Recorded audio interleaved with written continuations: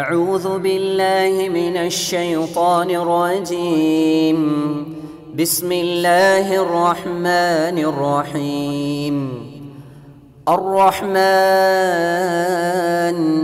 علم القرآن خلق الإنسان علمه البيان அஸ்ஸலாமு அலைக்கும் வரஹ்மத்துல்லாஹி வபரகாத்துஹு. இஸ்லாத்தில் சிக்கனம் என்ற தலைப்பிலே அல்லாஹும் அவனுடைய தூதரும் நமக்கு எதையெல்லாம் அறிவுறுத்தியிருக்காங்க அப்படின்னு சொல்லி நாம் இந்த பயானில் இன்ஷா அல்லாஹ் பார்க்க போகிறோம். முதல் விஷயம், நமக்கு அல்லாஹ் கொடுத்திருக்கக்கூடிய எந்த ஒரு விஷயமாக இருந்தாலும், அது பொருளாதாரமாக இருக்கலாம், உடல் ஆரோக்கியமாக இருக்கலாம், மற்ற அனைத்து விஷயங்களாக இருக்கலாம், வீடாக இருக்கலாம், எல்லாமே இறைவன் நமக்கு கொடுத்திருக்கக்கூடிய பொறுப்பு. அந்த ஒவ்வொன்றை பற்றியும் இறைவன் நமக்கு அல்லாஹ் மறுமையில் கேள்வி கேட்பான். அவனிடம் பதில் சொல்ல வேண்டும் என்ற எண்ணத்தோடு தான் ஒவ்வொரு முஸ்லிமும் இந்த உலகத்திலே வாழ வேண்டும். அல்லாஹு தஆலா திருமறை குர்ஆனில் சொல்லும் பொழுது, சும்ம லதுஸ்அலுன்ன யௌமஇதின் அனின் நஈம், அந்த நாளிலே உங்களுக்கு வழங்கப்பட்ட அருட்கொடைகளை பற்றி நீங்கள் விசாரிக்கப்படுவீர்கள். எல்லா அருட்கொடையை பற்றியும் அல்லாஹ் நம்மளை கேள்வி கேட்பான். அது எல்லா விஷயமாக இருந்தாலும் சரி, ஒவ்வொரு பைசாவிற்கும் நாம் ரப்புல் ஆலமீனிடம் கணக்கு சொல்லியாக வேண்டும். இந்த அடிப்படை புரிந்தால் மட்டும்தான் மற்ற எல்லா விஷயத்தையுமே நம்ம தெரிஞ்சுக்க முடியும். இப்போ நாம் ஒரு கம்பெனி நடத்திக்கிட்டு இருக்கோம். அந்த கம்பெனியில் திடீர்னு ஒரு டேக்ஸ் ஆடிட் வர்றாங்கன்னு வச்சுக்கோங்க, நம்ம பதறுவோம். எல்லா விஷயத்தையும் நம்ம எடுத்து காட்டணும், எல்லாத்தையும் சப்மிட் பண்ணணும் அவங்க முன்னாடி. திடீர்னு ஒருத்தவங்க வீட்டில் இன்கம் டேக்ஸ் ரைடு வராங்கன்னு சொன்னால், அவங்க கட்டியிருக்கிற வாட்சு, போட்டிருக்கிற செப்பல், அவங்க வீட்டில் வைத்திருக்கக்கூடிய பொருட்கள், திரைச்சீலை முதற்கொண்டு எல்லாவற்றிற்கும் அவர்களிடம் கணக்கு கேட்பாங்க. அவங்க கூட வாங்க இன்கம்க்கு மட்டும்தான் பதில் சொல்ல வேணும், சொத்துக்களுக்கு மட்டும்தான் பதில் சொல்ல வேணும். அவர்களிடம் கூட நாம் காசை கொடுத்து தப்பிச்சிடலாம், நீங்கள் போங்க வச்சுக்கோங்க, அல்லது வேறு ஏதாவது தப்பிக்கலாம், அல்லது அதற்கு வேறு வழக்குகள் பார்க்கலாம். எப்படியாவது இந்த உலகத்தில் நாம் அதிலிருந்தெல்லாம் தப்பித்து விடலாம். ஆனால் மறுமை நாளில் ரப்புல் ஆலமீன் அவர்கள் நம்மை விசாரிக்கக்கூடிய அந்த விசாரணையிலிருந்து ஒருபோதும் தப்பிக்க முடியாது. நம்ம நினைக்கலாம், பெரிய பணக்காரங்களுக்கு தான் அல்லாஹ் கேள்வி கேட்பான், ஏழைகளுக்கெல்லாம் அல்லாஹ் கேள்வி கேட்க மாட்டான். நம்ம வச்சிருக்கக்கூடிய பணத்தை, பொருளாதாரத்தை, அல்லாஹ் நமக்கு கொடுத்திருக்கக்கூடிய அருட்கொடைகளை நாம் எப்படி வேணாலும் செலவழிக்கலாம் என்று நாம் நினைக்கலாம். ஆனால் அல்லாஹ்வின் தூதர் ஸல்லல்லாஹு அலைஹி வஸல்லம் அவங்க யாரை பார்த்து ஒரு அட்வைஸை பண்ணாங்கன்னு நம்ம தெரிஞ்சுக்கிட்டோம் அப்படின்னா நம்மளால் இப்படி நம்ம நினைக்க முடியாது. ஒரு தடவை நபிகள் நாயகம் ஸல்லல்லாஹு அலைஹி வஸல்லம் அவங்க வீட்டை விட்டு வெளியே வராங்க. அப்போ பார்த்தீங்கன்னா உமர் ரலியல்லாஹு அன்ஹு அவங்களும் அபூபக்கர் ரலியல்லாஹு அன்ஹு அவங்களும் வெளியே வந்திருக்காங்க. என்ன இந்த நேரத்தில் நீங்கள் வெளியே வந்திருக்கீங்க அப்படின்னு சொல்லி நபிகள் நாயகம் ஸல்லல்லாஹு அலைஹி வஸல்லம் அவங்க அவர்களை பார்த்து கேட்குறாங்க. அவங்க சொல்கிறாங்க, ரசூலுல்லாஹ் நாங்கள் ரொம்ப பசியில் இருக்கோம், பசியினால தான் நாங்கள் வெளியே வந்தோம் அப்படின்னு சொல்கிறாங்க. சொன்ன உடனே ரசூலுல்லாஹ் சொல்கிறாங்க, நானும் அதனால தான் வெளியே வந்திருக்கேன்னு சொல்லிட்டு 3 பேரும் ஒருத்தவங்களோட வீட்டுக்கு போகிறாங்க. அவர் ஒரு அன்சாரி நபி தோழர். அவர்கிட்ட போன உடனே அவங்க போனால் அவர் இல்லை. அப்போ அவங்களோட ஒய்ஃப் இருக்காங்க, அவங்கள்ட்ட போய் இப்படி நாங்கள் வந்திருக்கோம் அப்படின்னு அவர்கிட்ட சொல்லுங்கள் அப்படின்னையும், இத்தனை நான் எங்கள் வீட்டுக்கு வந்த விருந்தாளிலே மிகச்சிறந்த விருந்தாளி இன்றைக்கி நீங்கள் வந்திருக்கீங்க அப்படின்னு சொல்லி அவங்க ரொம்ப சந்தோஷப்படுறாங்க. அந்த அன்சாரி என்ன பண்ணுறாரு, ஒரு பேரிச்சங்கொலையை அப்படியே வெட்டி அவங்களுக்கு சாப்பிட்றதுக்கு கொடுக்குறாரு. கொடுத்துட்டு ஒரு ஆட்டை அறுக்கிறதுக்காக போகிறார். போகும்போது ரசூல் ஸல்லல்லாஹு அலைஹி வஸல்லம் சொல்கிறாங்க, நீங்கள் அறுக்க போகிறதுனா பெட்டை ஆடை அறுக்காதீங்க, பால் கொடுக்குற ஆட்டை அறுக்காதீங்க அப்படின்னு சொல்கிறாங்க. அவங்க வேற ஒரு ஆட்டை அறுத்து கொண்டு வர்றாங்க. கொண்டு வந்தோடனே அவங்க அந்த பேரிச்சம்பழத்தில் செங்காய் இருந்தது, பழுத்தக்காய் இருந்தது அப்படின்லாம் அந்த ஹதீஸில் வருது. அவங்க வயிறு நிறைய சாப்பிட்றாங்க, ஆட்டு இறைச்சியை சாப்பிட்றாங்க, பேரிச்சம்பழத்தை சாப்பிட்றாங்க, சாப்பிட்டு வயிறு நிறைய உண்றாங்க. வல்லதி நஃப்சி பியதிஹி, எவனுடைய கரத்தில் என்னுடைய உயிர் இருக்கிறதோ அவன் மீது ஆணையாக, லதுஸ்அலுன்ன அன் ஹாதன் நஈமி யௌமல் கியாமா, கியாமத்து நாளிலே இந்த அருட்கொடைக்காக நீங்கள் அல்லாஹ்விடம் பதில் சொல்லியாக வேண்டும். அஹ்ரஜகும் மின் புயூதிக்குமுல் ஜூ, பசி உங்களை உங்கள் வீடுகளிலிருந்து வெளியேற்றியது. சும்மலம் தர்ஜிஉ ஹத்தா அஸாபகும் ஹாதன் நஈம், பிறகு இந்த அருட்கொடையை கொடுக்காமல் நீங்கள் வீட்டுக்கு திருப்பி அனுப்பப்படலை. யோசிச்சு பாருங்க, சஹாபாக்கள் எப்படிப்பட்ட ஒரு மனிதர்கள். அவங்க பசியில் வெளியே வந்திருக்காங்க, அவங்க சம்பாதித்தது இல்லாமல் வேற ஒரு நபர்கிட்ட போய் விருந்து வாங்கி சாப்பிட்றாங்க. அப்படி சாப்பிட்ட அந்த அருட்கொடைக்காக அந்த நபித்தோழர்களிடம் மறுமை நாளில் விசாரிக்கப்படும் என்று சொன்னால், இன்றைக்கி நாம் வாழக்கூடிய காலத்தில் நாம் எப்படியெல்லாம் செலவு பண்ணுறோம், நம்முடைய பொருளாதாரங்கள் எந்தெந்த அடிப்படையில் செலவு செய்யப்படுது, அப்போ இதுக்கெல்லாம் நம்ம மறுமையில் அல்லாஹ்விட்ட பதில் சொல்ல வேண்டாமா என்பதையெல்லாம் முதல்ல நம்ம மனதில் கவனத்தில் கொண்டு அதற்கப்புறம் வரக்கூடிய விஷயங்களை நம்ம பார்க்கணும். ஒன்னொன்றுக்கும் நம்ம பதில் சொல்லணும். அல்லாஹ் பொருளாதாரத்தை பற்றி குர்ஆனில் ஏராளமான இடங்களில் பேசுகிறான். சூரத்துல் அன்ஆம்ல 141 வசனத்தில் அல்லாஹ் சொல்கிறான், அதாவது விளைச்சலை பற்றி பேசுகிறான். என்ன சொல்கிறான்? வஹுவல்லதி அன்ஷா ஜன்னாத்தி மஅரூஷாத்தின் வகைர மஅரூஷாத்தின். அல்லாஹ் தான் படரவிடப்பட்ட தோட்டங்களையும் படரவிடப்படாத தோட்டங்களையும் உங்களுக்காக படைத்தான். வன் நஹ்ல இன்னும் பேரிச்சைகளையும் வஸ்ஸர்அ முக்தலிஃபன் உகுலுஹு வேறுபட்ட சுவையில் சாப்பிடக்கூடிய தானியங்களையும் அல்லாஹ் தான் உங்களுக்கு படைத்தான். வஸ்ஸைத்தூன வர்ருமான இன்னும் அல்லாஹ் ஜைத்தூனையும் இன்னும் ருமான் மாதுளையையும் படைத்திருக்கிறான். முத்தஷாபிஹன் வ கைர முத்தஷாபிஹின் அது ஒன்றுபட்டதாகவும் தன்மையில் வேறுபட்டதாகவும் இருக்கிறது.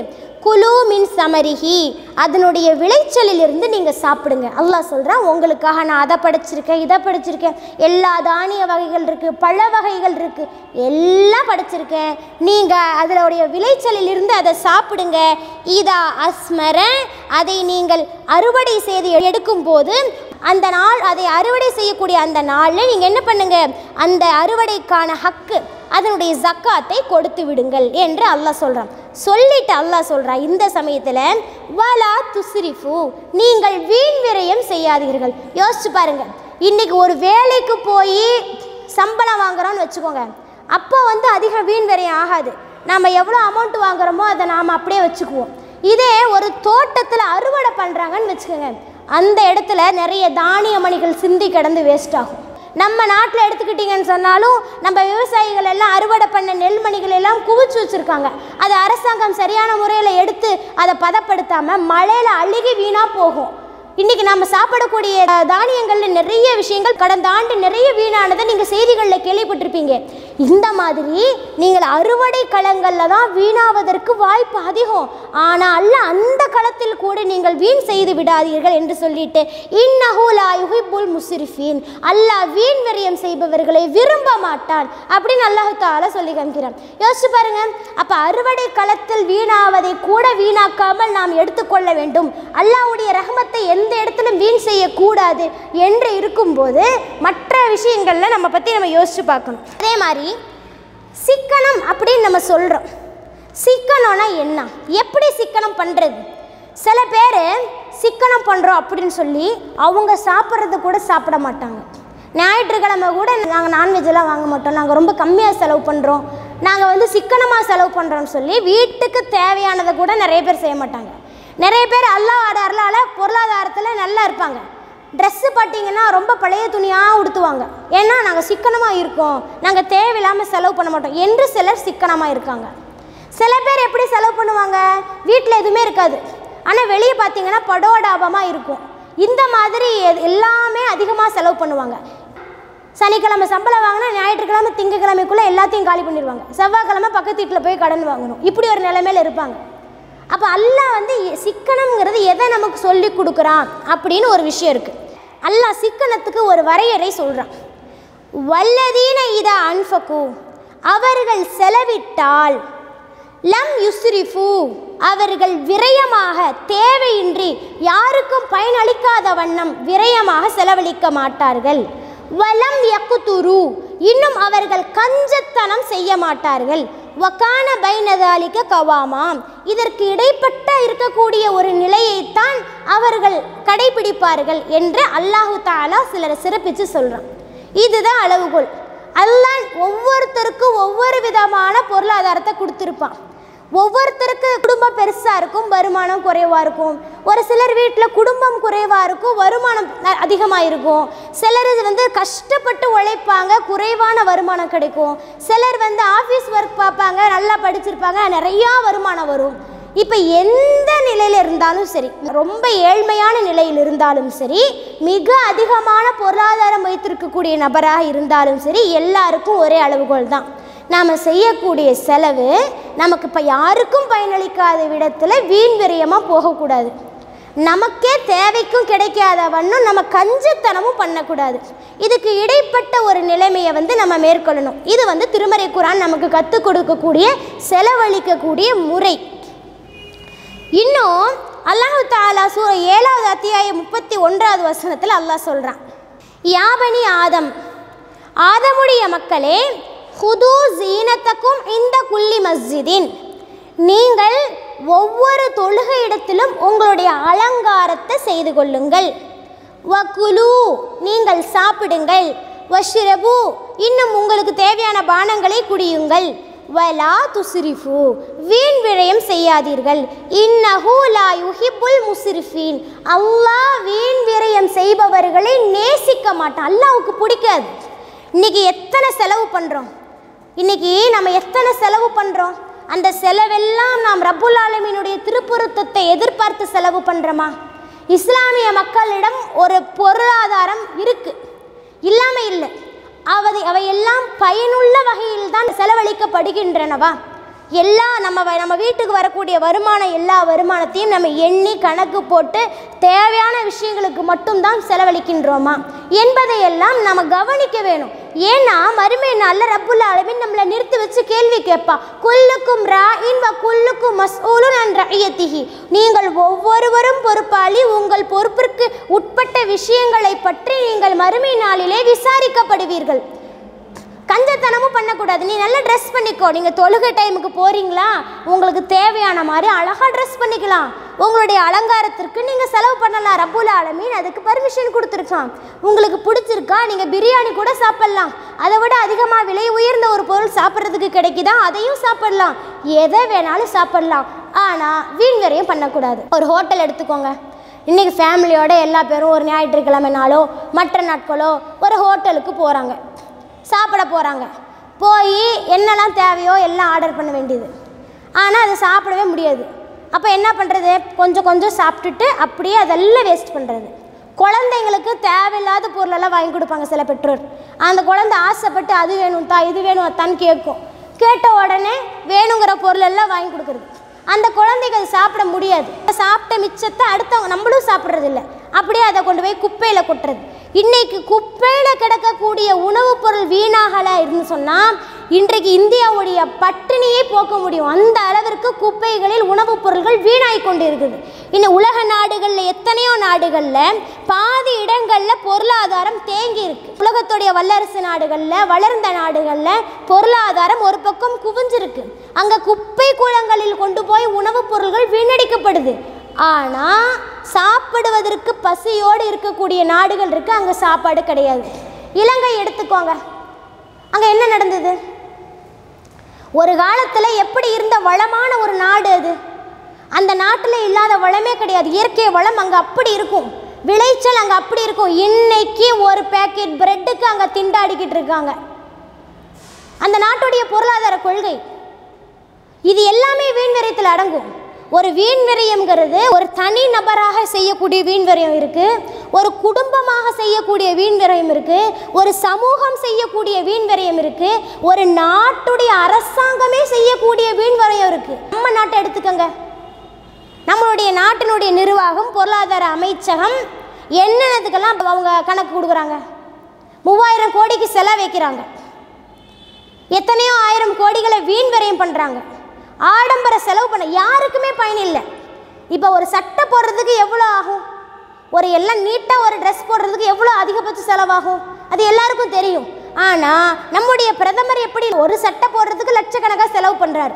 இதெல்லாம் நீங்கள் நம்ம கணக்கு போட்டோம்னு பார்த்தா ஏராளமான வீண் விரயங்கள் ஒவ்வொரு இடத்துலையும் நடந்துக்கிட்டு இருக்கு. விளைவு பாதி பேருக்கு சாப்பாடே இல்லை. பசியில் பட்டினியாக ஊட்டச்சத்து இல்லாமல் இன்றைக்கி விளம்பரம் போட்டுக்கிட்டு இருக்கான்.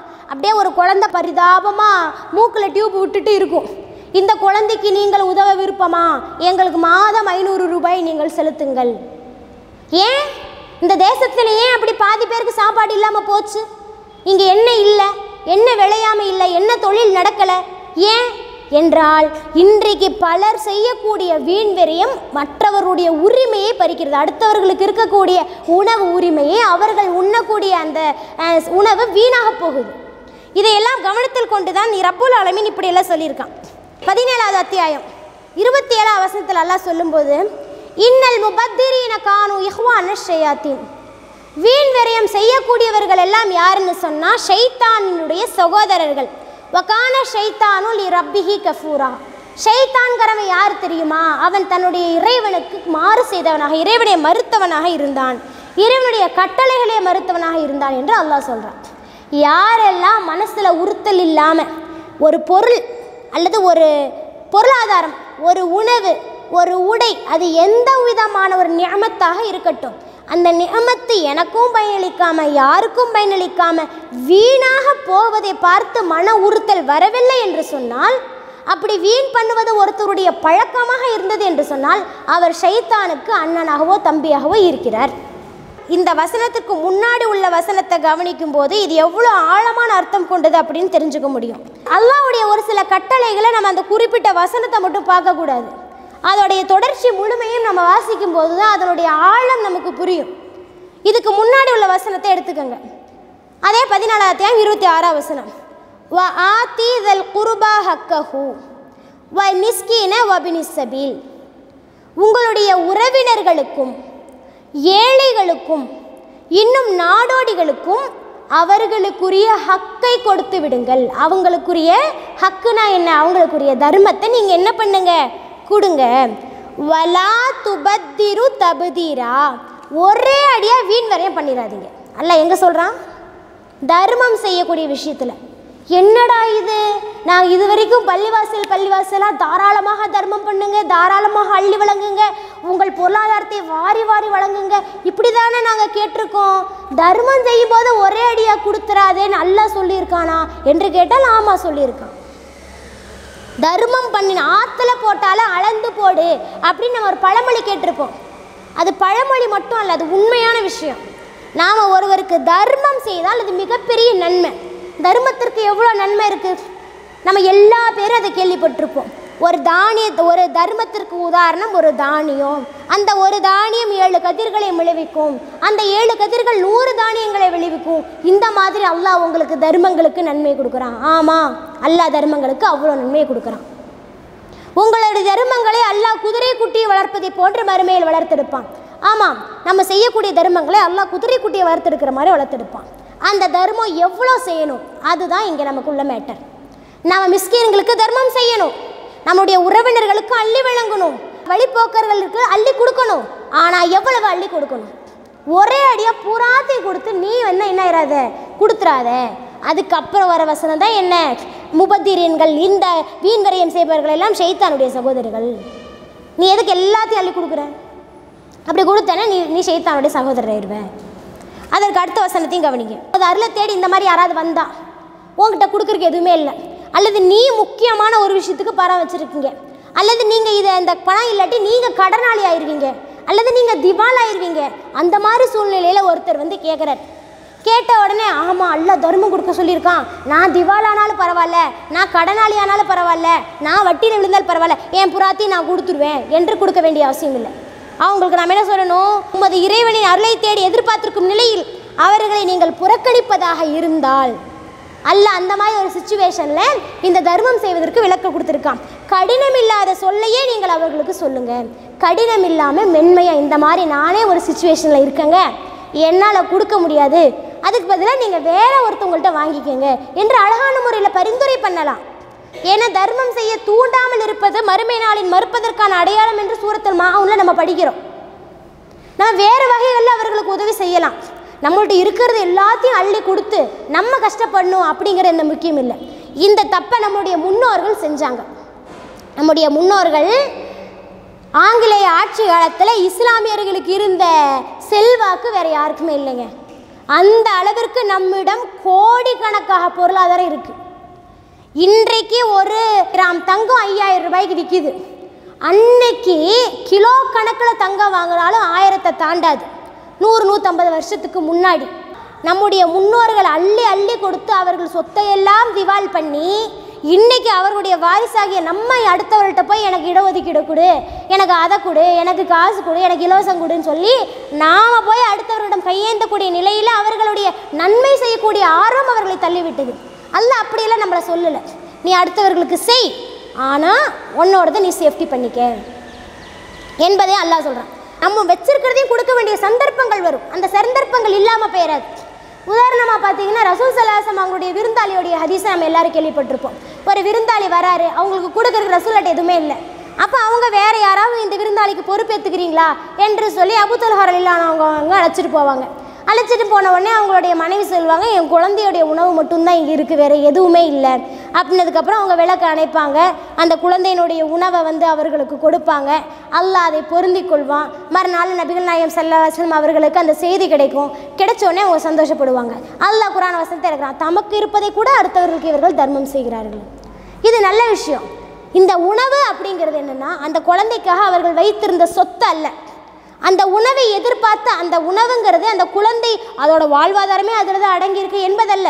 அது அன்றைய தினத்தோட உதவி. அவங்க சாப்பிட்டா அவங்களுக்கே முடிஞ்சிடும். அவங்க அந்த ஒரு நேரம் பட்டினி கிடந்து அடுத்தவர்களுக்கு உதவி செஞ்சாங்க. அப்போ இதையும் நம்ம அதையும் போட்டு குழப்பிக்க கூடாது. உடனே நம்மளும் நம்ம வீட்டில் இருக்கிற என்னென்னலாம் பொருள் இருக்கோ, காதில் ஒரே ஒரு கம்கள் எல்லாத்தையும் நம்ம கழட்டி கொடுத்துட்டு நம்ம எதுவுமே இல்லாமல் உட்காந்துருக்கணும்னு அல்லாஹ் சொல்கிறானான்னு கேட்டால் அல்லாஹ் அப்படி சொல்லலை.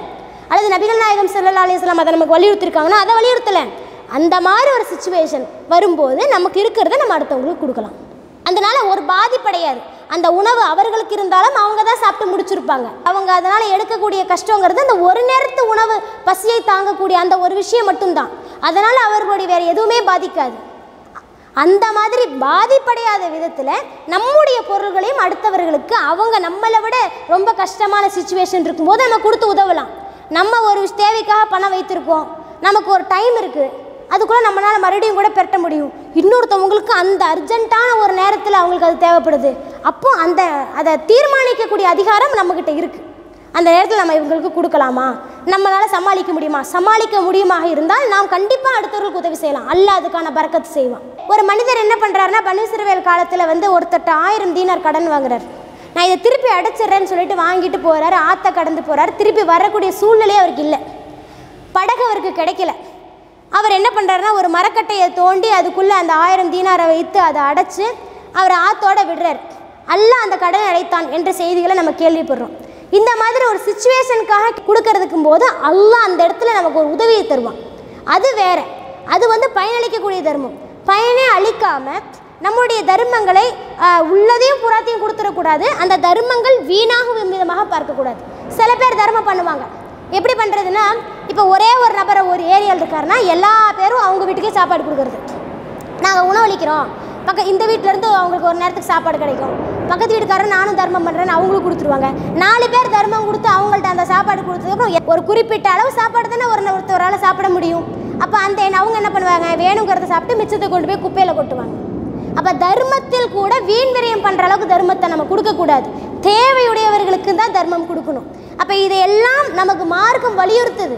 எந்த அளவிற்கு இஸ்லாமிய மார்க்கம் நீங்கள் நன்மை செய்யணும், தியாக மனப்பான்மையோடு இருக்கணும், அடுத்தவர்களுக்கு உதவி செய்யணும், இன்னொருத்தவங்களுக்கு உதவி செய்யும்போது அல்லாஹ் நம்மளுக்கு உதவி செய்யா, பிறருக்கு கருணை காட்டும் போது அல்லாஹ்வுடைய கருணை நம்மளுக்கு கிடைக்கிது என்பதையெல்லாம் எந்த அளவிற்கு இஸ்லாம் வலியுறுத்தி இருக்கோ நம்மளுடைய சேஃப்டி அதையும் கவனிப்பதற்கு இஸ்லாம் வலியுறுத்தி இருக்குது. அது இந்த வசனங்களில் நம்ம பார்க்கலாம். அதற்கு அடுத்து அல்லாஹ் சொல்கிறான், இதோடைய தொடர்ச்சி, வலா தஜ்அல் யதக மஅலூலத்தன் இலா உனுகிக, உங்களுடைய கைகளை கழுத்தில் கட்டப்பட்டதாக ஆக்கிக்காதீங்க. அதாவது யாருக்கு கேட்டாலும் கொடுக்கறது இல்லை. நான் சாப்பிட்ட கையால் கூட ஓட்டுறதில்லை. ஒருத்தர் 10 ரூபா கேட்டால் ஏன்ட்டு இல்லைப்பா எனக்கு வேணும், இந்த மாதிரி எதுவுமே கொடுக்காம நீ என்ன பண்ணாத, இறுக்கி வச்சுக்காத. வலா தபசுத்து குல்லல் பஸ்தி, ஒரே அடியாக எல்லாத்துக்கும் கேட்குறதெல்லாம் வாரி வாரி கொடுத்துட்டு எதுவுமே இல்லாமல் உட்காந்துக்க, இப்படியும் செய்யாத. ஃபதகூத் மலூமன் மஸ்ஹூரா, அவரிடம் அழகான ஒரு வார்த்தை நீங்கள் சொல்லுங்கள் என்று அல்லாஹ் சொல்கிறான். அதான் ஒரே அடியாக நம்ம இறுக்கி கஞ்சத்தனமும் பண்ணக்கூடாது, எல்லாத்தையும் கொடுத்துடவும் கூடாது. இந்த எபசுத்துங்கிற வார்த்தை, பஸ்ஸத்தை அப்படிங்கிற வார்த்தையை இந்த இடத்துல அல்லாஹ் பயன்படுத்தும். அதற்கு அடுத்த வசனத்திலே அல்லாஹ் அதையும் சொல்லி காமிக்கிறான், இன்ன ரப்பக எபசுத்து ரிஸ்கல் இமையஷா, அல்லாஹ் தான் நாடியோர்களுக்கு ரிஸ்கை தாராளமாக வழங்குகிறான். இன்னும் அவன் சுருக்குகிறான். இன்னஹு கானலி இபாதிஹி ஹபீரம் பசீரா, அவன் தன்னுடைய அடியார்களை நன்கு அறிந்தவனாகவும் பார்க்கக்கூடியவனாகவும் இருக்கிறான். அல்லாஹ் கொடுக்குறான் என்பது தான் அவன் தாராளமாக கொடுப்பான். அவன் அள்ளி அள்ளி வழங்குவான். ஏன்? அல்லாஹ்வுடைய கசானாக்கள் ஒருபோதும் குறைவடைவதில்லை. ஏன்னா அல்லாஹ் கொடுத்துக்கிட்டே இருப்பான். கொடுத்தா அல்லாஹ்க்கு குறையாது. நம்ம என்ன பண்ணக்கூடாது? இந்த தாராளமாக நம்ம கொடுக்கக்கூடாது. நமக்கு தேவையானதை எடுத்து வச்சுட்டு பிற மிச்சத்தை தான் கொடுக்கணும். ஒரு சஹாபி என்ன பண்ணுறாரு? அவர் மரண தருவாயில் இருக்கும்போது வசியத்து பண்ணுறதுக்கு ரசூல் சலாசம் கூப்பிட்றாரு.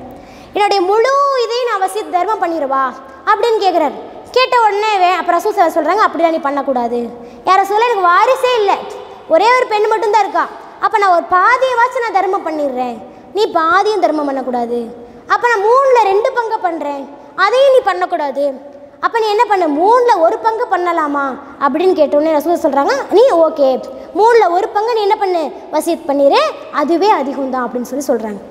அப்போ இதெல்லாம் ஒரு வீட்டில் பொறுப்பாளியாக இருக்கக்கூடியவர்கள், ஒரு குடும்பத்தின் தலைவராக இருக்கக்கூடியவர்கள், ஒரு குடும்பத்தின் ஒரு பெண்ணாக இருக்கக்கூடியவங்க நம்முடைய பொருளாதாரம் என்ன, அதை எப்படி செலவு பண்ணணும் என்பதையெல்லாம் யோசிக்கணும். இன்றைக்கி சிக்கணும்னு நினச்சோடனே அது எல்லாம் ரொம்ப வறுமையில் இருக்கவங்க தான் சிக்கனம் பண்ணணும், சேமிப்பு எல்லாம் வறுமையில் இருக்கவங்க தான் சேமிக்கணும், அப்படி அல்ல. பொருளாதாரம் அதிகமாக இருக்கவங்களும் சிக்கனமாக தான் செய்யணும். சரி, நம்ம ஒருத்தவங்களுக்கு தான தர்மம் பண்ணுறோம், கணக்கு பார்க்காம நம்மள்ட்ட இருக்கிறதுல நமக்கு தேவையை போக மிச்சத்தை நம்ம நல்லா தர்மம், நிறைய காசு வச்சுருக்கோமா நம்ம நிறைய தர்மம் பண்ணலாம், கம்மியாக காசு வச்சுருக்கோமா அதுக்கு தகுந்தளவு தர்மம் பண்ணலாம். அந்த இடத்துல என்ன பண்ணக்கூடாது, கஞ்சத்தனம் பண்ணக்கூடாது. ஆனால் நம்ம வீட்டில் நம்ம செலவு பண்ணுறோம், அப்பையும் கஞ்சத்தனம் பண்ணக்கூடாது, சிக்கனமாக இருக்கணும், வீண் வரையும் பண்ணக்கூடாது. எந்த ஒரு செலவாக இருந்தாலும் சரி, அது உணவாக இருக்கலாம், உடையாக இருக்கலாம். உடை அல்லாத போட சொல்லிட்டானே, நான் ஒரு நாளைக்கு ஒரு 5000 ரூபாய்க்கு ட்ரெஸ் வாங்கிட்டு வரேன் என்று சொல்லி பெருநாளைக்கு போய் ட்ரெஸ் வாங்கிட்டு வர்றது. 4 ட்ரெஸ் வாங்கினா 20000 ரூபாய் ஆகிடும். அது ஒரு 4 ட்ரிப் கூட போட முடியாது. ஏன்னா அந்த 5000 ரூபாய் ட்ரெஸ்ஸில் அவ்வளோ ஒர்க் இருக்கும். திருமணத்துக்கு ட்ரெஸ் வாங்குறாங்க, பெருநாளைக்கு ட்ரெஸ் வாங்குறாங்க. எப்படி வாங்குவாங்க? எக்கச்சக்கமான விலை கொடுத்து 10000 ரூபாய்க்கு ஒரு ட்ரெஸ்ஸு கவுனாக வாங்கிட்டு வர்றது. அது மறுநாள் போடவே முடியாது. அது வருஷத்துக்கு ஒரு தடவை தான் போட முடியும். அதுக்குள்ளே நம்ம உடம்பு அதிகமாகிடும், அந்த ட்ரெஸ்ஸை உள்ளேயே இறக்க முடியாது, அது யாருக்கும் கொடுக்கவும் முடியாது, அது வேஸ்ட்டு. இந்த மாதிரிலாம் நம்ம ஆடைகளில் வேஸ்ட் பண்ணக்கூடிய சமுதாயம் நம்ம சமுதாயம் தான் இருக்குது. அதே மாதிரி பார்த்திங்கன்னா மற்ற ஒவ்வொரு விஷயத்திலையும் எடுத்துக்கொள்ளலாம். அப்போ இந்த மாதிரி எல்லா செலவினங்கள்லையும் நம்ம பார்க்கணும், நமக்கு எது தேவையோ நம்ம அதை பயன்படுத்தணும். நமக்கு தேவையில்லைன்னா அடுத்தவர்களுக்காவது பயனளிக்கும் விதமாக அதை நம்ம அடுத்தவர்களுக்காவது கொடுக்கணும்.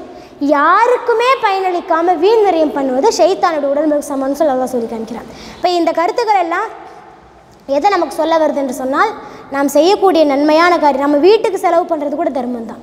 எல்லா நன்மையான காரியங்கள் எவ்வளோ செய்தாலும் சரி, அதில் நாம் எதுலேயுமே வீண் விரயம் வராமல் பார்த்து கொள்ள வேண்டும், சிக்கனமாக இருக்க வேண்டும்.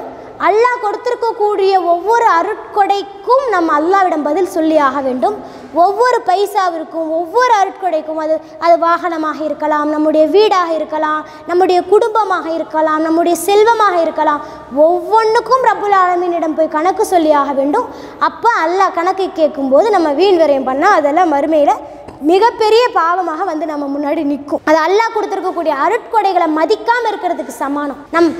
இதையெல்லாம் புரிந்து கொண்டு இன்ஷா அல்லாஹ் நம்முடைய பொருளாதாரங்களை மிக சிக்கனமாக பயன்படுத்தி இந்த உலகத்திலும் தப்பித்து கொண்டு மறுமையிலும் பயன்பெறக்கூடிய நல்ல சாலிகான மக்களாக நாம் அனைவரும் ஆக வேண்டும் என்று பிரார்த்தனை செய்து, இந்த உபதேசம் கேட்கக்கூடிய உங்களுக்கும் பேசக்கூடிய எனக்கும் பயனளிக்க வேண்டும் என்று துவா செய்து நிறைவு செய்கிறேன்.